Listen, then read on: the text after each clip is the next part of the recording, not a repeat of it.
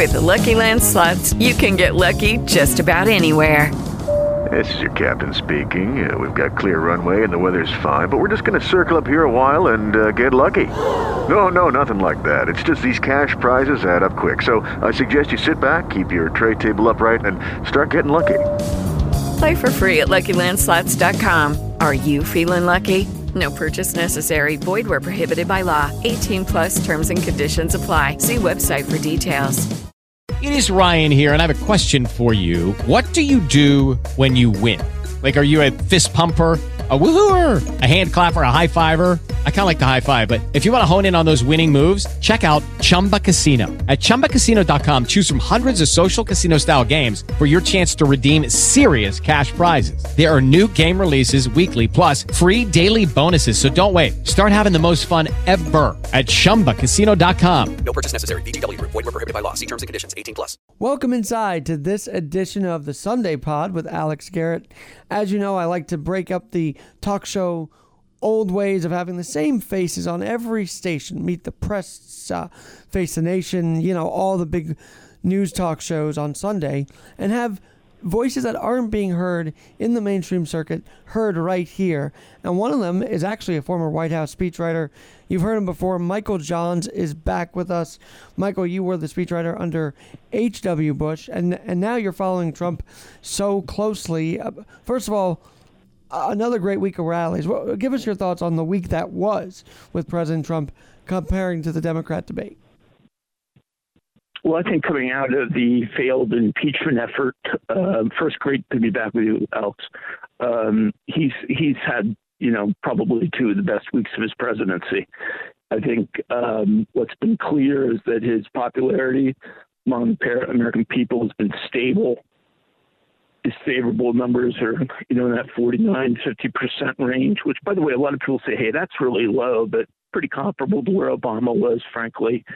But unlike Obama, as you point out with these rallies, the supporters of Trump are hugely passionate. They're hugely engaged, like our Tea Party movement and kind of building, I think, on our Tea Party movement. He has brought people into the political process who have not felt really an avenue to, for expression or for engagement historically. So I have said repeatedly that I believe this man has saved the Republican Party, which was really starting to become more of a geographically centered party, strong in certain areas of the country, but completely irrelevant in others, and has, in so doing, I think, saved the country from what would have been 4 years of incredibly radicalized and highly politicized governance.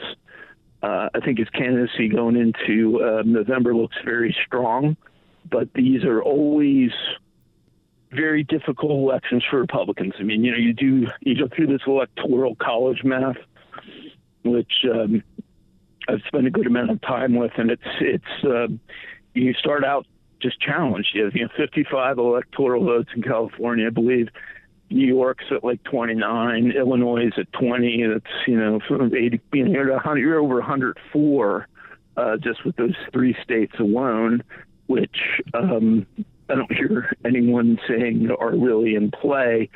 But the good news for Trump is that his popularity in so many of these states have been historically considered swing states is immensely strong. So, Pennsylvania, Ohio, Michigan, Wisconsin, Minnesota, these are states that I think he's poised to win. And I think that in winning that, the electoral college math and, in fact, surpassing his numbers from 2016 all come together. We can't say it enough how not only has he brought people into the political process and just into the Republican Party, and I'm kind of mainstream, common sense, like, I don't identify as Republican or Democrat. I just say, what's the common sense goal here? And I think Trump finds that more so than any other on either side of the aisle, to be very honest with you. But he's brought in people who might be like me, independent, not affiliated with the party, but he has a message that's telling minorities, hey, you don't have to listen to what the Democrats are telling you. And as you know, I know we're friends on Facebook. I rollerblade in New York City on one leg. And so because I'm quote unquote a minority, I think people wonder why I side with him, but it's because he's bringing everybody in with common sense ideas. Yeah, all the way back into the 80s, the Republican Party had talked about its outreach into these communities, but it never really had a brand that resonated. Its actions never seemed to really match its rhetoric. I was critical throughout of that period that we were not doing enough, that this was absolutely illogical, that we would have sizable demographic blocks of our country that would just vote in unison for the Democrats who seemingly did very little for them. I mean, the cities they've managed are a complete mess, for instance. And, what I like about this president is I think he's put issues at the forefront of his policy agenda that were not really being previously discussed, that are central to the success of the American working class. So what he's done in addressing, which he's not done with yet, there's a lot of work yet to be done, but in addressing immigration, which really no president has tackled in our adult lifetimes, about border security, overstay visas, these illogical H-1B work visas that are used to displace American workers, outsourcing, and then obviously these incredibly flawed trade agreements that we've just allowed to sort of endure into perpetuity, and overhauling those. And then, doing what he can do to appeal directly to the African American community and address policies, not just rhetoric. I mean, the criminal justice reform initiative that he took is the most broad, sweeping, and influential criminal justice reform also of our adult lifetimes. And the statistical numbers from the standpoint of African American and Hispanic unemployment and wage growth are explosive, impressive, unprecedented.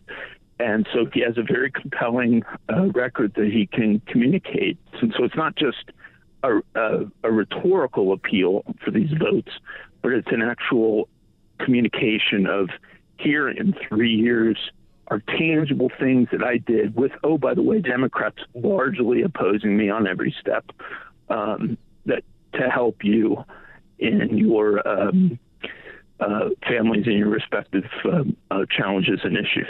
Well, let me ask you, so, and you were a speechwriter, but see, I always say, I always believe that the disabled community and the communities of the minorities, instead of saying me, if you want to be part of the community, you have to think about the better of the country, don't you? That's just how I feel about it, and everybody else seems to think differently.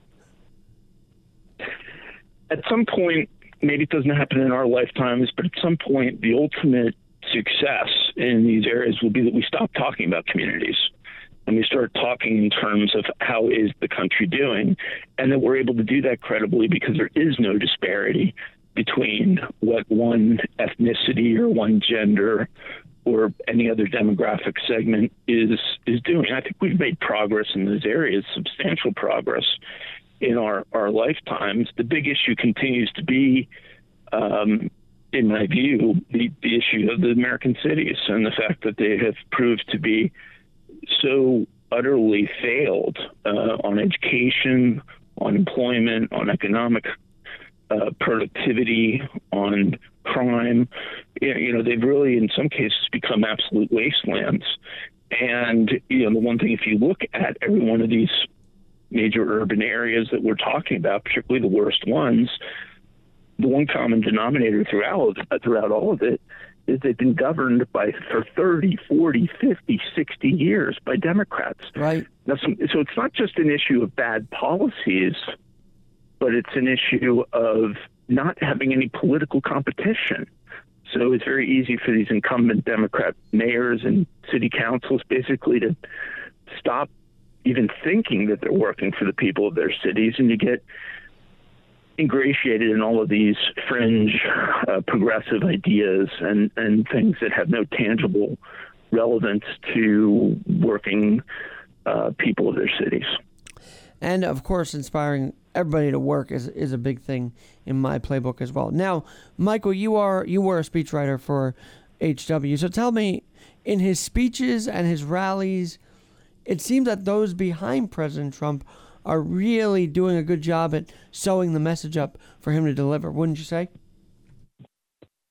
Speechwriters, I think they've done a very good job, but a very unconventional job. I support the steps that he's taken. I mean, I think the idea of the traditional White House press conference was becoming increasingly absurd. They were just becoming opportunities for these obscure White House correspondents to engage in, lengthy diatribes and confrontations with White House press secretaries, and not really designed to identify news, as it were, but to engage in opinion journalism. And I think that obviously, the biggest thing that's been talked about is that the president is communicating more directly with the American people probably than any president in our adult lifetimes in social media, and being able to express his opinions directly to them without the media filter. And while that's disliked by some, including apparently some in his administration, I, for one, am a huge fan of it. I think it leaves, very obvious and clear what his positions are. I think it gets people closer to him, allows them to feel some proximity to what's going on in his mind and what he's thinking and what his direction is. And net, I think it's been a huge positive for him. So those are, we have a president who's more engaged in managing White House communications than a typical president has been.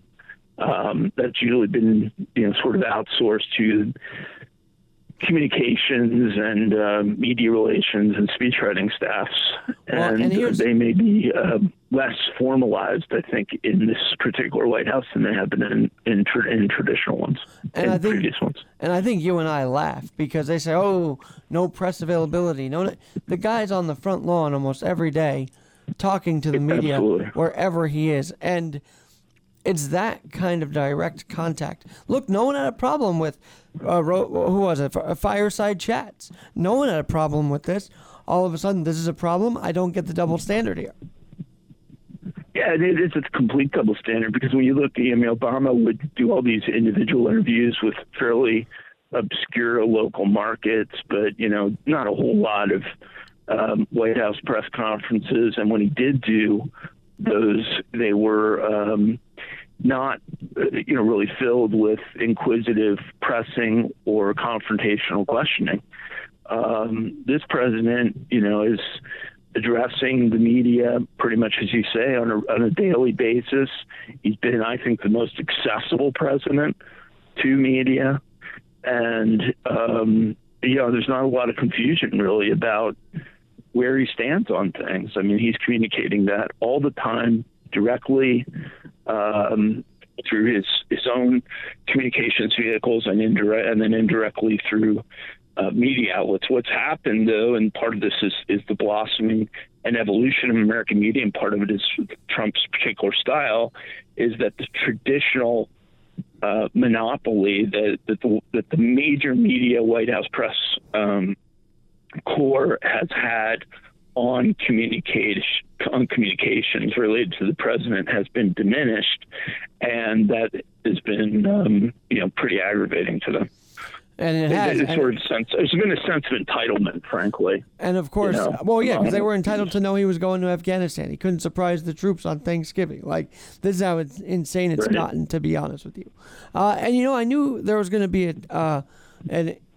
a very big bias amongst the media when the crowd sizes at the inauguration was the first big issue they took to task in the presidency. Meanwhile, for 4 years, they didn't even ask follow-ups about the Iran deal. So you knew when they were focusing on a minute issue, but we're not pushing back on Obama's press secretary, Josh Earnest. You knew there was going to be some problems given by the media this term.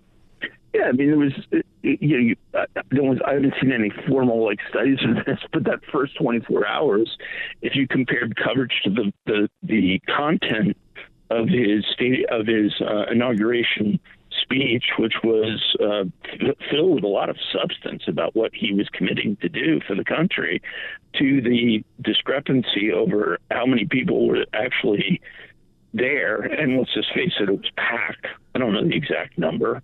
And this has always been an issue. It's been an issue with rallies I've spoken at in D.C. too. They're not particularly good at estimating crowd sizes formally, but it almost doesn't matter. It was a very, very packed day. I was in Washington D.C. that day for that, and that entire mall area was filled with people.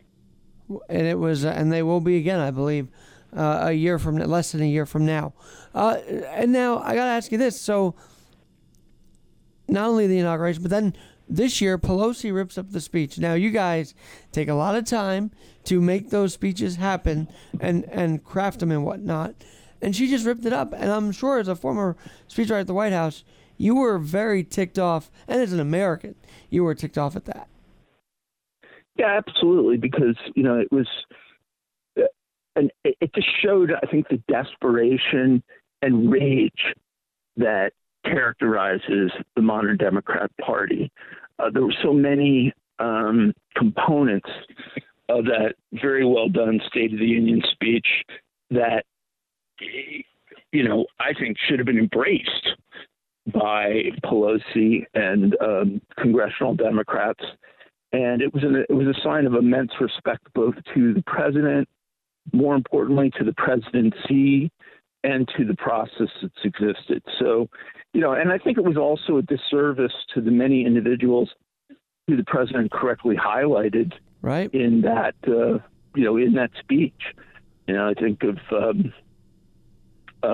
Stephanie and Jamia Davis, the Philadelphia student who was seeking the tax credit for the scholarship, and Juan Guaido, the opposition leader who's the de facto legitimate president of Venezuela, right, who had been there, and the Army Staff Sergeant, the 100-year-old Tuskegee Airman. I mean, all these different stories that were highlighted. Halsami, absolutely, great example. The Tuskegee Airman. It was just Rush Limbaugh, obviously. Facing a serious cancer diagnosis. And the whole totality of that approach just seemed to me to be very disrespectful and very unbecoming. And I can't imagine that it was well received by any centrist voter in the country. I would think not. Now, yesterday, this is going to air on Sunday, so yesterday, talked with a Franciscan brother who was singing to the homeless here in New York, very positive, very spiritual. And we didn't bring up Trump, but I just feel like everybody always says, Michael, let's look at the bright side of life. Well, the minute you try and mention Trump, they don't see a bright side. What is their issue? Why can't they acknowledge one good thing he's done? Because I think he is, as I think our Tea Party movement has, broken down some of the power paradigms within modern progressivism in the Democrat Party, which frankly haven't delivered for the American people. We very patiently gave Obama 8 years. He couldn't produce 1 year of 3% GDP growth. His job creation was hugely unimpressive.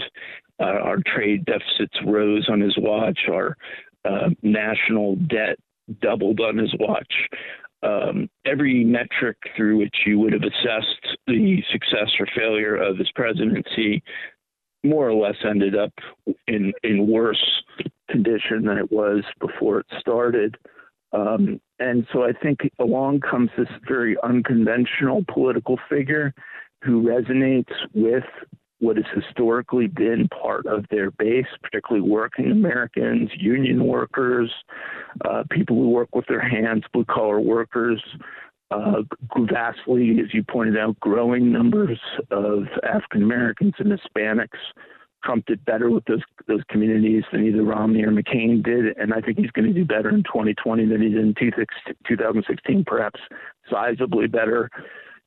They're looking at it as they always look at it, exclusively from a political perspective of saying, geez, he is eroding our historical political constituency, and how do we survive this? And by the way, this is basically the problem. I'm not trying to just pinpoint this on Democrats, because it's existed within the Republican Party establishment too. It's like, how do we get beyond this issue of one party winning, one party losing, and start getting public servants, politically elected individuals, political constituencies to celebrate American victories and to rally the country behind addressing its challenges.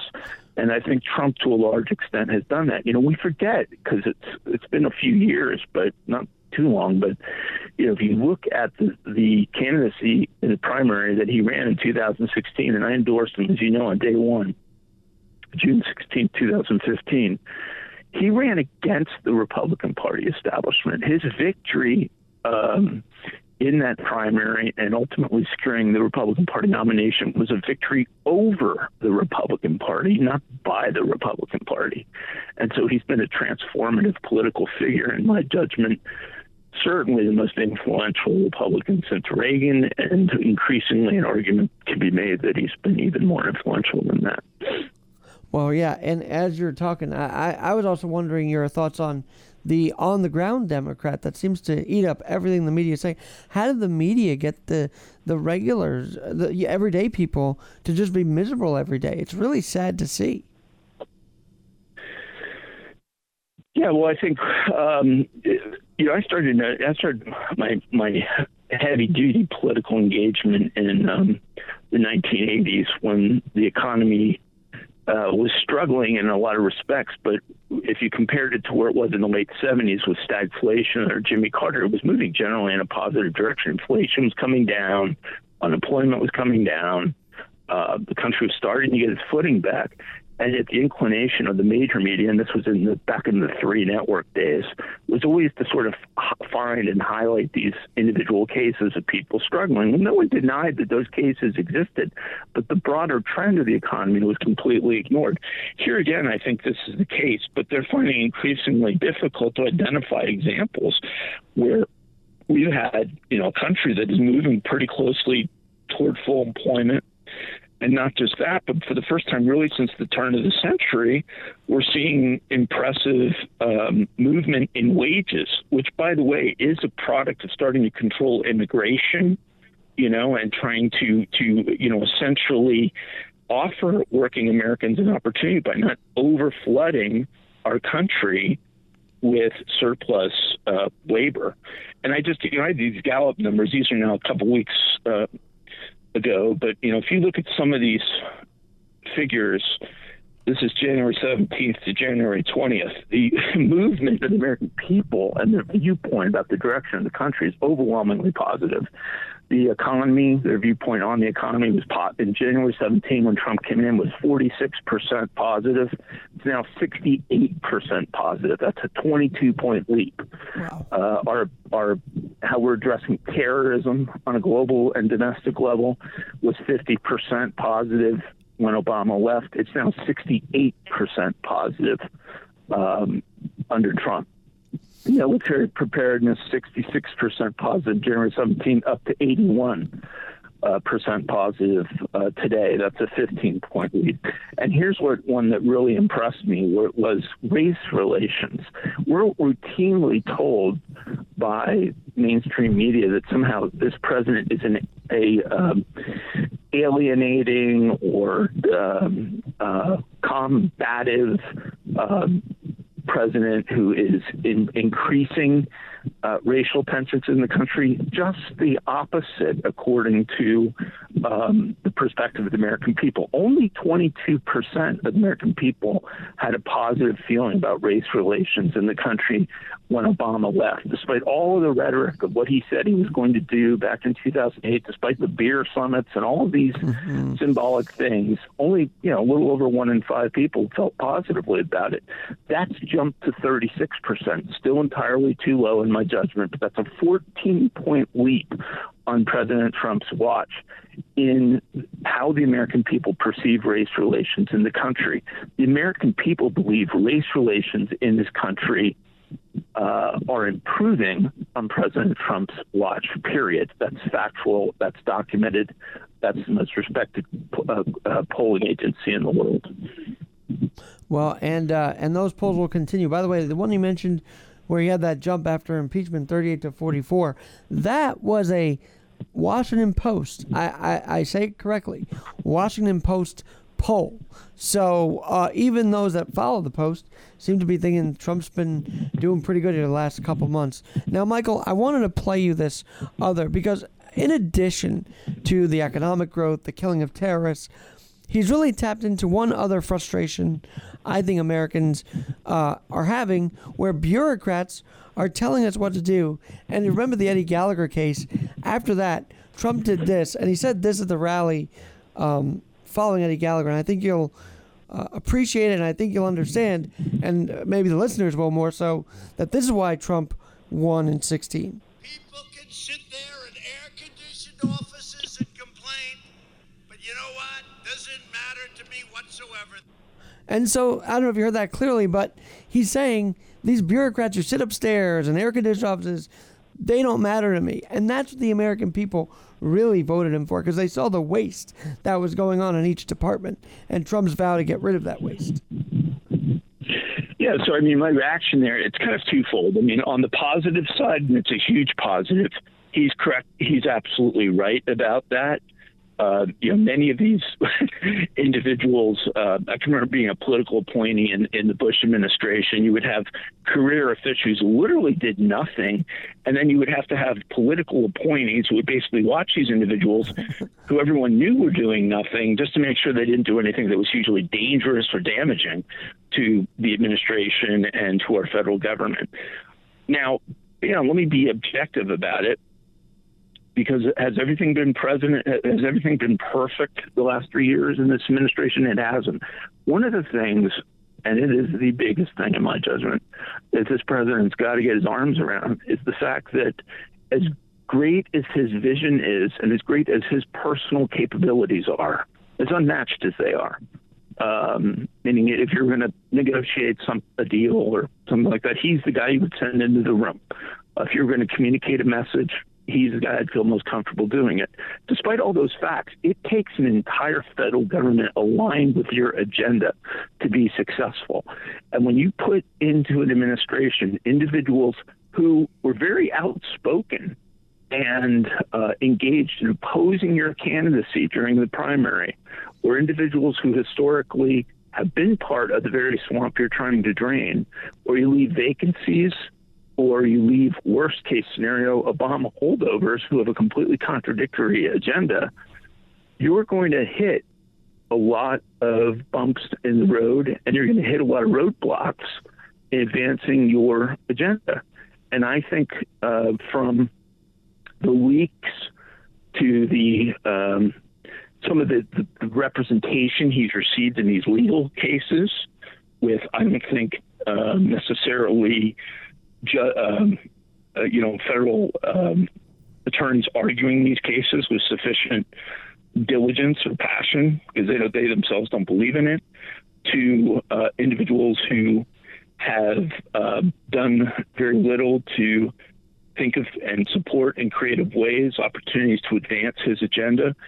This administration, 3 years into it, continues to be largely filled with a lot of these individuals. And I think, just on the Director of National Intelligence appointment this past week, following it and starting to say, well, gee, maybe he's starting to get his arms around the fact that this really takes an army of individuals in your administration. I mean, when in the Bush 41 administration, the day of Clinton's inauguration, everyone knew it was time to go. I don't even recall there being much of a conversation about it. I mean, every political appointee who was appointed by President Bush left the federal government that day. When Obama arrived, every George W. Bush appointee knew it was time to go for the most part. Right. This is the only administration that kind of let a lot of these guys hang around. A lot of them are still there in major policy-making positions. We make a lot about the Midnight Massacre, where they what was it, Thomas Jefferson, I think, or whatever. They left the night before, like before midnight or whatever. We all thought that was a bad thing. Now we think it's a good thing, and I kind of like that change. Well, the whole Ukraine impeachment effort, and in a lot of respects, the Russia impeachment effort too, when you really break down and say, hey, what was behind this whole thing? Because we had an entire Mueller investigation, over $30 million, a couple dozen highly politicized Hillary Clinton-aligned attorneys who, 2 years into it, conclude there was no collusion between the campaign and Russia after distracting the country with the proposition that there likely was or could have been, and the Ukraine thing, which amounted to really nothing. We didn't hold up the aid to Ukraine. Ukraine never did any favors for the president, or never delivered on any of these investigations that were speculated about. We still don't know what Hunter Biden was doing with this company Burisma, for the most part. So what was the basis of all of them? Basis of all of them were individuals in this administration, particularly in intelligence and national security functional roles, who were Obama holdovers still in the administration, who were raising these objections internally and were sophisticated enough to know how to navigate the federal government, including involving the Department of Justice, including involving the whistleblower process, to call national attention to two things they presented as being both criminal, impeachable, and even traitorous, that amounted to nothing. Right. Yeah, absolutely. And yet there's still not been accountability for those individuals. And by the way, Michael, what I'm trying to get through my audience is that, and maybe you can help me, is that, hey guys, your party also enlisted foreign intelligence against Trump. So you're just the pot calling the kettle black. Exactly. Well, it's not also. It's primarily that's what happened. I mean, both of these cases were examples of, I think, in what psychiatry you call projectionism, which is attributing to someone else the very attributes that you know are inherent in yourself. So we allege, or the allegation is made, that Trump's campaign is colluding with Russia, when in fact it was Hillary Clinton's campaign that went over, retained a British intelligence official to go to Russia to put together this fake dossier, then to leak it to media and hand it to the Department of Justice and initiate this entire investigation. That's essentially what happened. Well, if that's not Russian collusion and Russian engagement in this electoral process, I don't know what is. I mean, if it were not for Russia's engagement in this investigation, the investigation itself would never have been launched. It was on that basis that the Carter Page surveillance warrant was actually issued. So you say that's Russia. Yep, Russia was, a force, but it was a force on Hillary Clinton's side, utilized by Hillary Clinton personnel. Then you go to Ukraine, and you take just that speech alone that Joe Biden gave at the Council on Foreign Relations, where he talks about terminating the prosecutor that at the time had begun an investigation into his son Hunter Biden's affiliation with Burisma and to several other components of Burisma's corruption, and him boasting that he went over there and said he was not going to release this aid until that prosecutor was fired. And, sure enough, as he says, they fired him. And the idea, that's not even conjecture. That is like right there on the record for anyone who wants to reveal it. And there's a lot of speculation, and I tend to agree with it, that the Ukraine investigation was designed not just to put the president on defense, but to prevent this Justice Department and this administration from beginning to do the logical work of saying, hey, what did occur here? And was there criminal activity, or was there an undue level of pressure and a quid pro quo exerted by the Obama administration, not by the Trump administration? Right. And to top that off, so yeah, the reasoning is they gave was because he was a corrupt prosecutor. So you wanted a prosecutor to come in to actually investigate your son. Like, the whole logic they tried to defend that was ridiculous. It just was bizarre to me. Well, I still think the question remains unanswered. And why is it unanswered? It's unanswered because once you put the president on the defense on the very issue that warranted investigation, it looks incredibly defensive and combative to come back and make the same allegation of, the people that are making it. And I think, so to an extent, the progressive left in this government is and continues to be a tad bit more politically sophisticated than our Make America Great and Tea Party movements have been in tactics. They have no ideas on policy, in my judgment. They have no real solutions for this country. They've been afforded the opportunity to try to solve some of these problems, and they've been universally unsuccessful. But what they are very good at is working the machinations of the federal government and both destabilizing and stalling initiatives that are counter to what the American people want and to what this president wants. And just finally, I pointed this out a few times. I think I was one of the few people to do this, but I actually, we went through all of that Ukraine investigation, Alex, and I wanted to I made a decision. I said, let me look at it dispassionately, okay, because I'm a Trump loyalist, I'll be honest. Day one, like I said, supporter, endorsed his presidency. I've defended him in some of the most bleak moments because I believe he's what our country needs. Mm-hmm. I said, let me just look at it without any political lens on and see, is there anything that adds up here? And I started to look at, most of the witnesses that they called were in that closed door basement where they issued depositions, and most of the depositions never saw the light of day.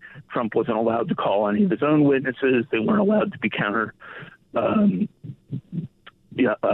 questioned with with Republicans. So it was a one-way conversation. But then when you look at the public dimension of it, and you say, well, who do they actually bring forward to make this case? I started to go through it. Ambassador Taylor, who was the ambassador to Ukraine, said he could not identify an impeachable offense. Yet George Kent, he's the deputy assistant secretary, was, I believe, for Europe and Eurasia, said he never spoke with the president of the United States. These are the people they're bringing forward. You had Fiona Hill from the NSC, right? Said couldn't recall Trump ever saying anything to her about Ukraine aid or anything related to it. You had David Hale, who's one of the most important political figures in the State Department, Undersecretary for Political Affairs, said he was unaware of any nefarious activities in the Ukraine dealings. This Colonel Veneman, who was like their main star witness, all right, who's subsequently been reassigned within the government, correctly reassigned, should have been reassigned on day one, in my view. Because when you really dug down to what was the basis of his objections, it looked to me like he didn't feel the president had any role involved in his issue of Ukraine. But even with what he said there's no basis for any allegation of bribery, which would rise to high crime and misdemeanor. Yet Ambassador Volker, who was the ambassador to NATO, clearly said 4 words: there was no quid pro quo. Right. And then the one witness, finally, that I thought held any credibility, because he was actually on the call, Tim Morrison from the NSC, who handled Russia and some European-related security issues, said I was on the call and there was nothing wrong. So you have, on the fact witnesses alone, if this were, say, a criminal case, just nothing that adds up to anything. This would be dismissed on summary judgment in any court of law. And then, of course, the 4 facts that are indisputable. Number one, Adam Schiff gets up and misrepresents the nature of the call between President Zelensky and President Trump. Right. And the president, to his great credit, calls him on it and releases the transcript. Nowhere in there is anything that is even suggestive of a quid pro quo. The media question Zelensky and say, hey, was there any quid pro quo? He says no. Trump says no. Then you have the aid released. They say, well, the aid was delayed, but it was released within the time frame allocated. Right. And then finally, you have, as I pointed out, this issue of, well, what did Ukraine do to get the aid? It turns out nothing. No, I mean, they did really, nothing. just an absolute national distraction about a non-existent scandal. And sadly, we have to allocate, as you and I are doing right now, time to defending the President of the United States on this issue at the expense of advancing his agenda. It's been an immense disservice to the country over the last 3 years, and I hope every Republican who goes back to their district, whether they're challenging or running for re-election, is going to point out that these do-nothing Democrats have had nothing on their mind the last 2 years but obstruction, resistance, and trying to sell this impeachment lie to the American people. Michael, where can people get this rundown of the Ukraine testimonies? Did you put it in writing? Where can they find it? I ought to put it in writing. That's a good suggestion. Let me take that to note. I think that's that's worthwhile. I had to probably put some article on this before it's the whole thing's swept into the dustbin of history. But these core witnesses, these are Democrats who brought them forward. These weren't witnesses for our side. None of it added up to anything. And you just saw Schiff sit there throughout all of it. And I could go on with it. I mean, remember, he promised repeatedly, we're going to hear from the whistleblower, you'll hear from the whistleblower. Then all of a sudden, the hearing starts, and he says, well, I don't know who the whistleblower is. And of course, that was we all kind of knew we know who the whistleblower was. Not only do we know who the whistleblower was, but we know the whistleblower had a history of partisan engagement with Biden and with congressional Democrats, and had met with Schiff's office.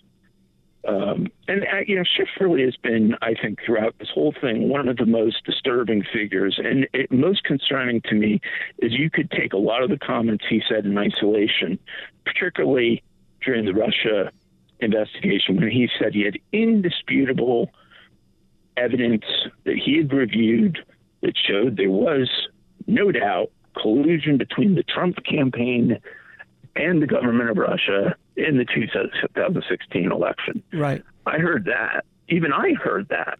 And I said, wow, I'm not reviewing the classified material that he's reviewing. I can't sort of wait to see what this is. I always had in my mind that he was politically spinning it.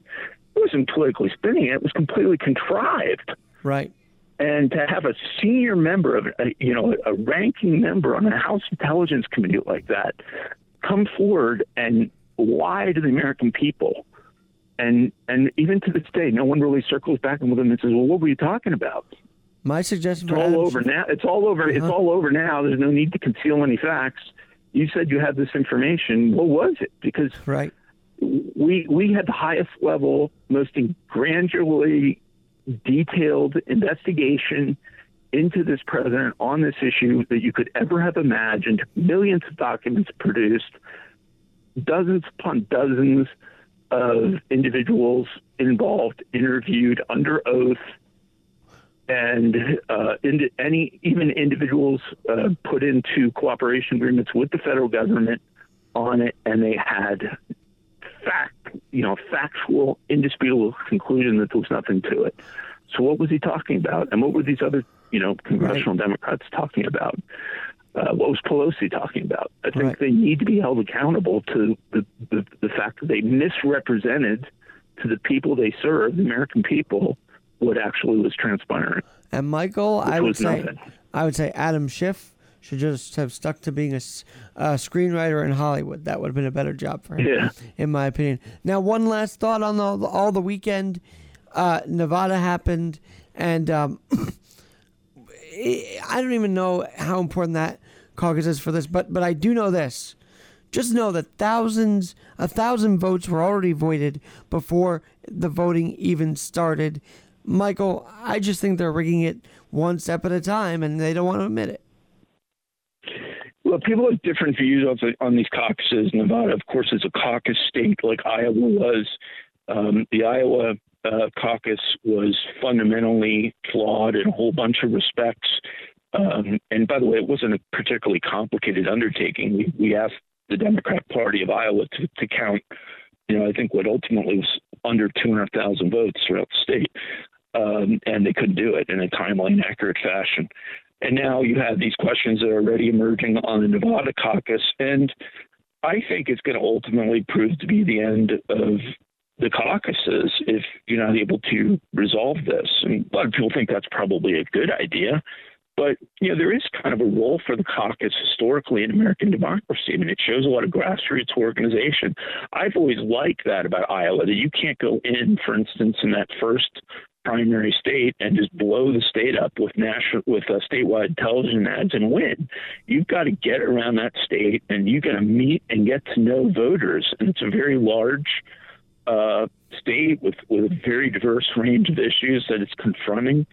And that always gives candidates like real roll up your sleeves engagement in actual democracy, in my viewpoint. And, in Nevada now you have these processes being called into question. And I think ultimately it's going to turn around and say, that we can't do these caucuses. We need a more traditional voting approach. And then, of course, the bigger concern beneath all of it is we continue to have a Democrat National Committee that absolutely despises Bernie Sanders, does not want him as at the head of the ticket, believes he's going to be completely destructive for down ballot votes for congressional Democrats, and set aside the fact of whether that's true or not true. The role of the Democrat National Committee is not to be taking the place of Democrat primary voters and determining who the nominee is. In a lot of respects, particularly in allowing Hillary Clinton to lend all that money to the DNC in the 2016 election, and now again in the way they're handling the 2020 primary, it appears that they are not. Yeah, I mean, making the rules to allow Bloomberg to appear in that Las Vegas debate the other night. Just for starters, as one of a whole series of examples that are emerging, it's clear that they are prepared to change their rules at any given moment to allow what is politically expeditious or politically convenient to them in achieving what they want to achieve, which, is maintaining the status quo. That's why I've put out, and I've commented on this in the last few weeks, that as much as I really don't buy into one part of Ocasio-Cortez's political agenda for the country, I'm as big of an opponent as can be.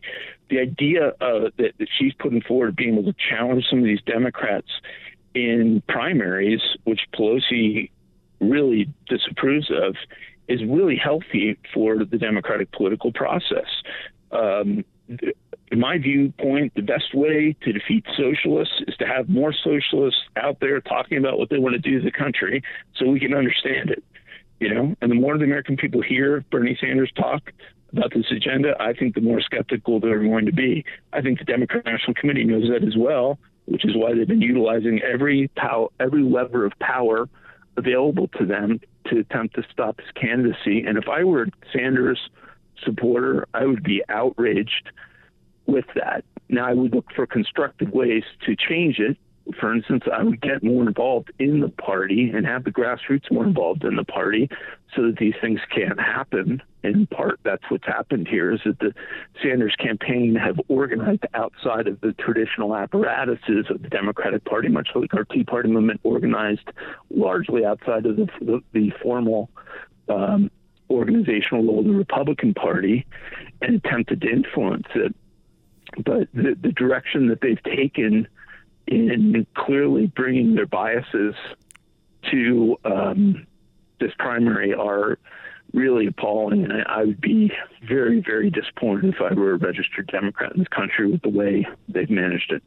Well, I got to be honest, I love asking the questions, teeing it up, and then you just laying it all out for us, because I feel like we don't get that full picture anymore, and we have to. So, Michael Johns, where can we follow you on Twitter?